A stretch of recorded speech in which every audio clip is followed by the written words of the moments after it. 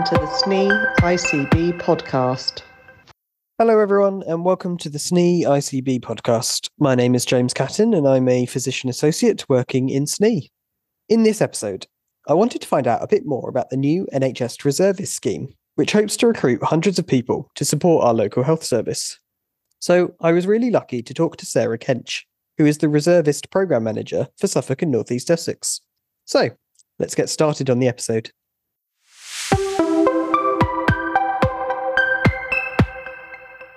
The NHS Chief Executive, Amanda Pritchard, urged the public to enlist as an NHS reservist last year.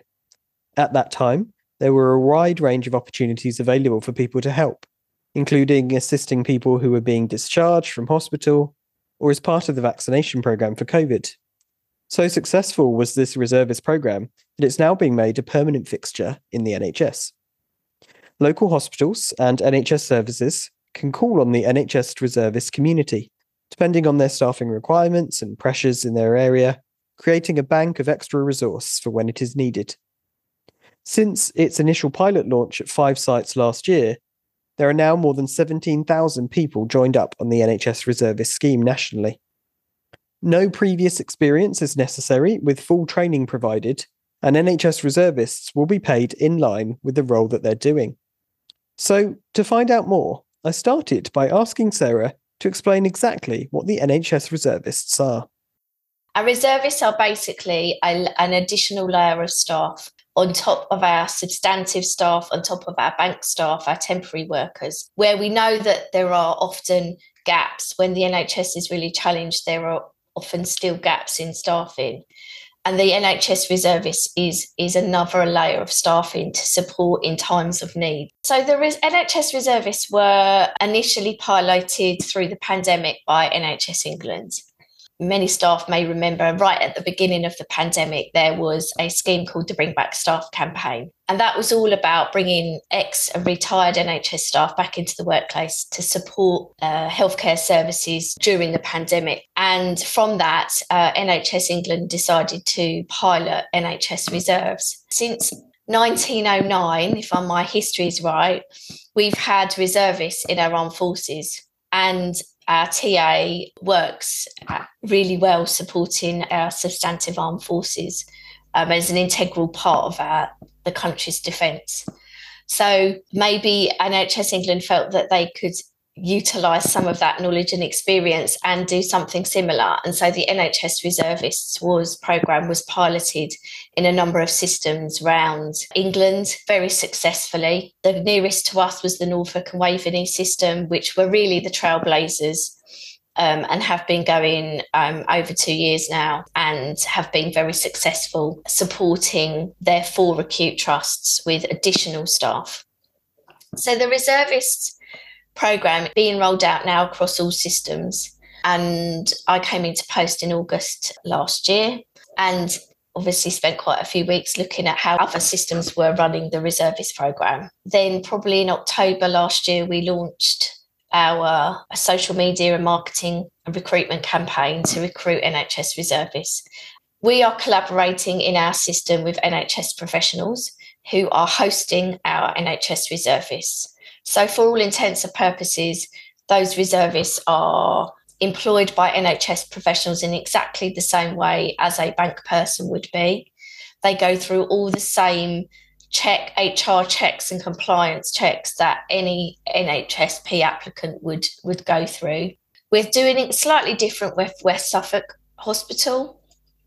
West Suffolk Foundation Trust are doing the reservist programme through their own internal staff bank.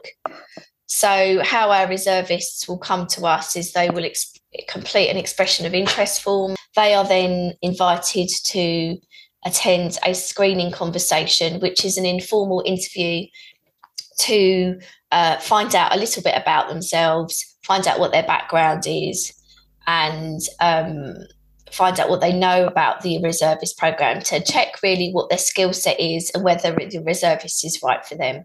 So from that point, then, depending on where they would want to work within our system, whether it's in East Suffolk or North Essex, which would come under SNEF, they would get then referred to NHS professionals.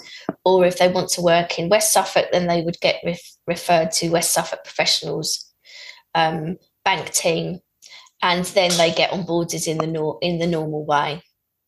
And just to give you some stats, at this point, we have had over 1,000 expressions of interest from the public, and about 70 have already worked shifts in either Colchester or Ipswich hospitals, as well as the community hospitals.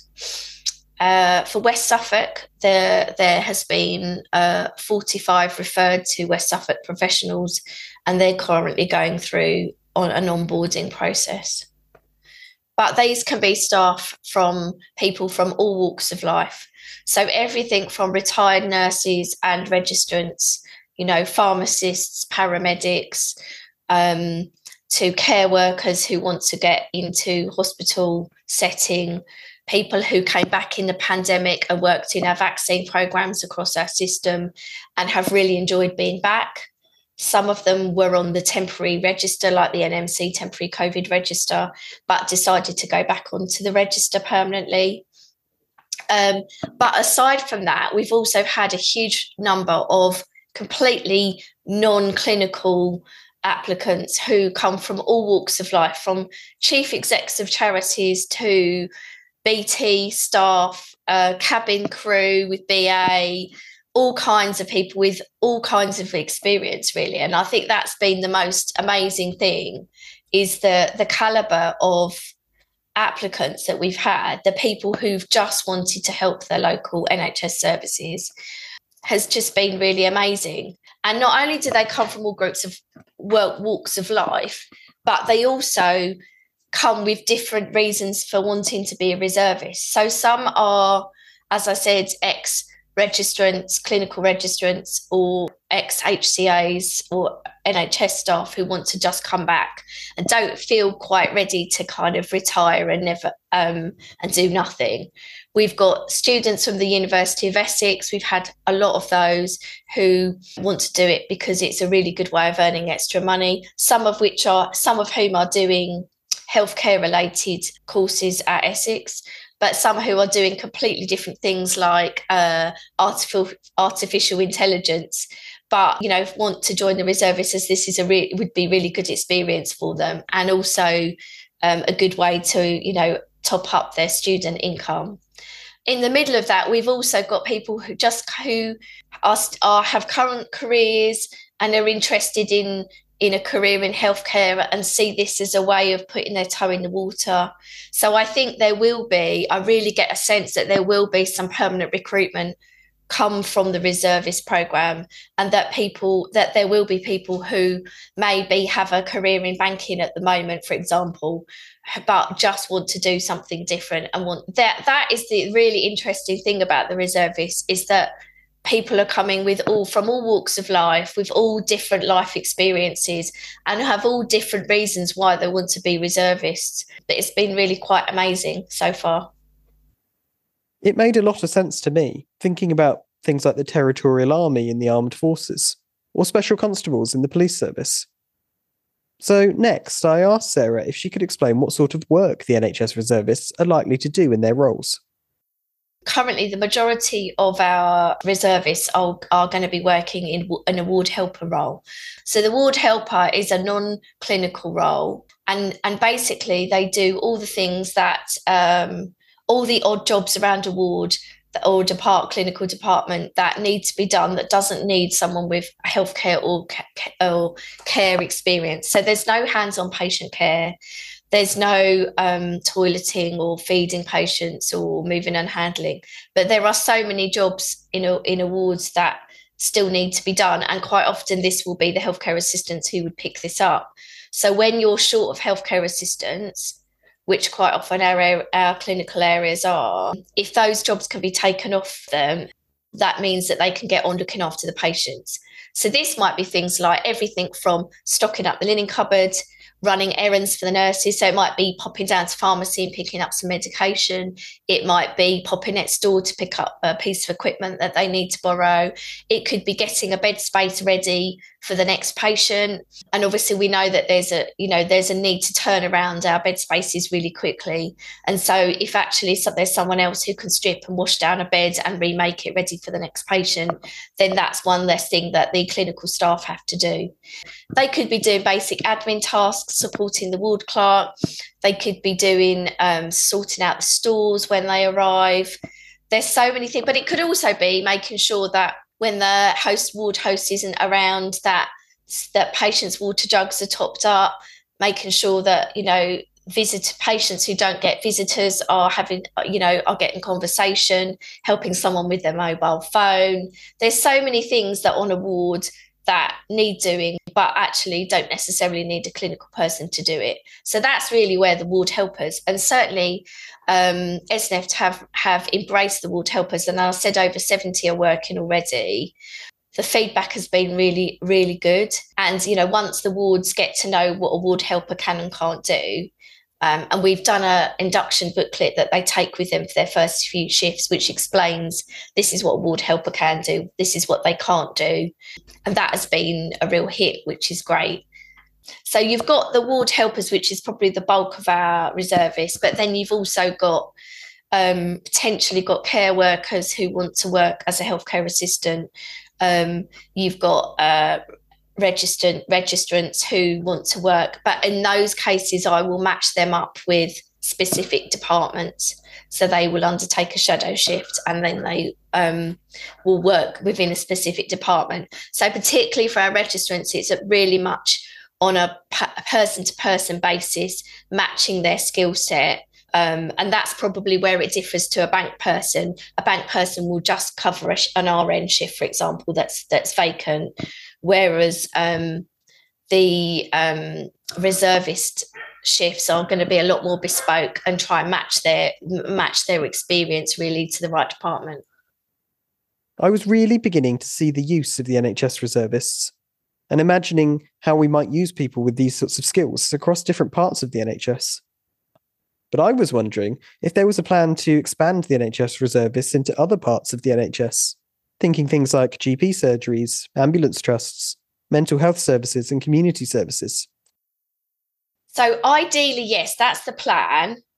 Initially, we concentrated on the 2 acute trusts, but primary care are really, really keen to evolve. And I have got staff who have got reservists who have got primary care experience, everything from a few practice nurses to GP receptionists.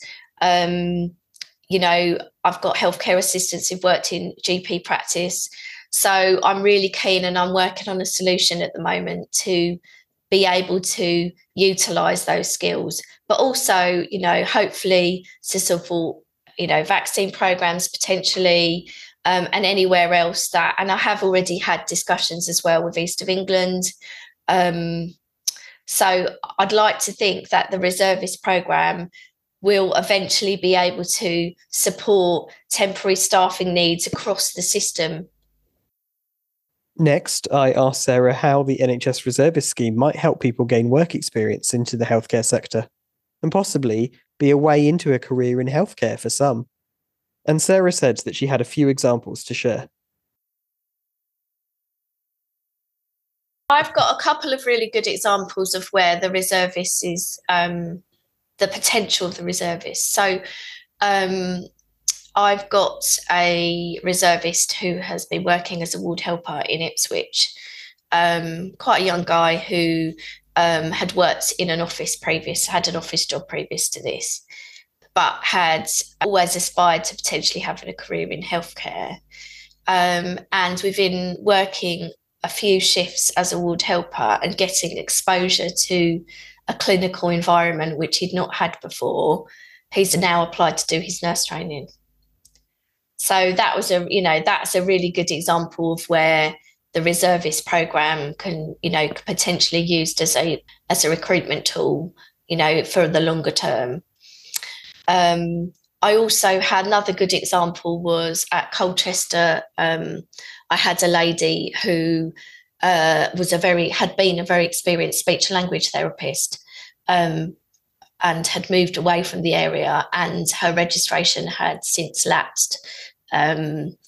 She's now come back into the speech and language therapy team as in a non-registered role, but obviously with years and years of experience as a registered speech and language therapist, and is now working 3 days a week at Colchester in a supportive role.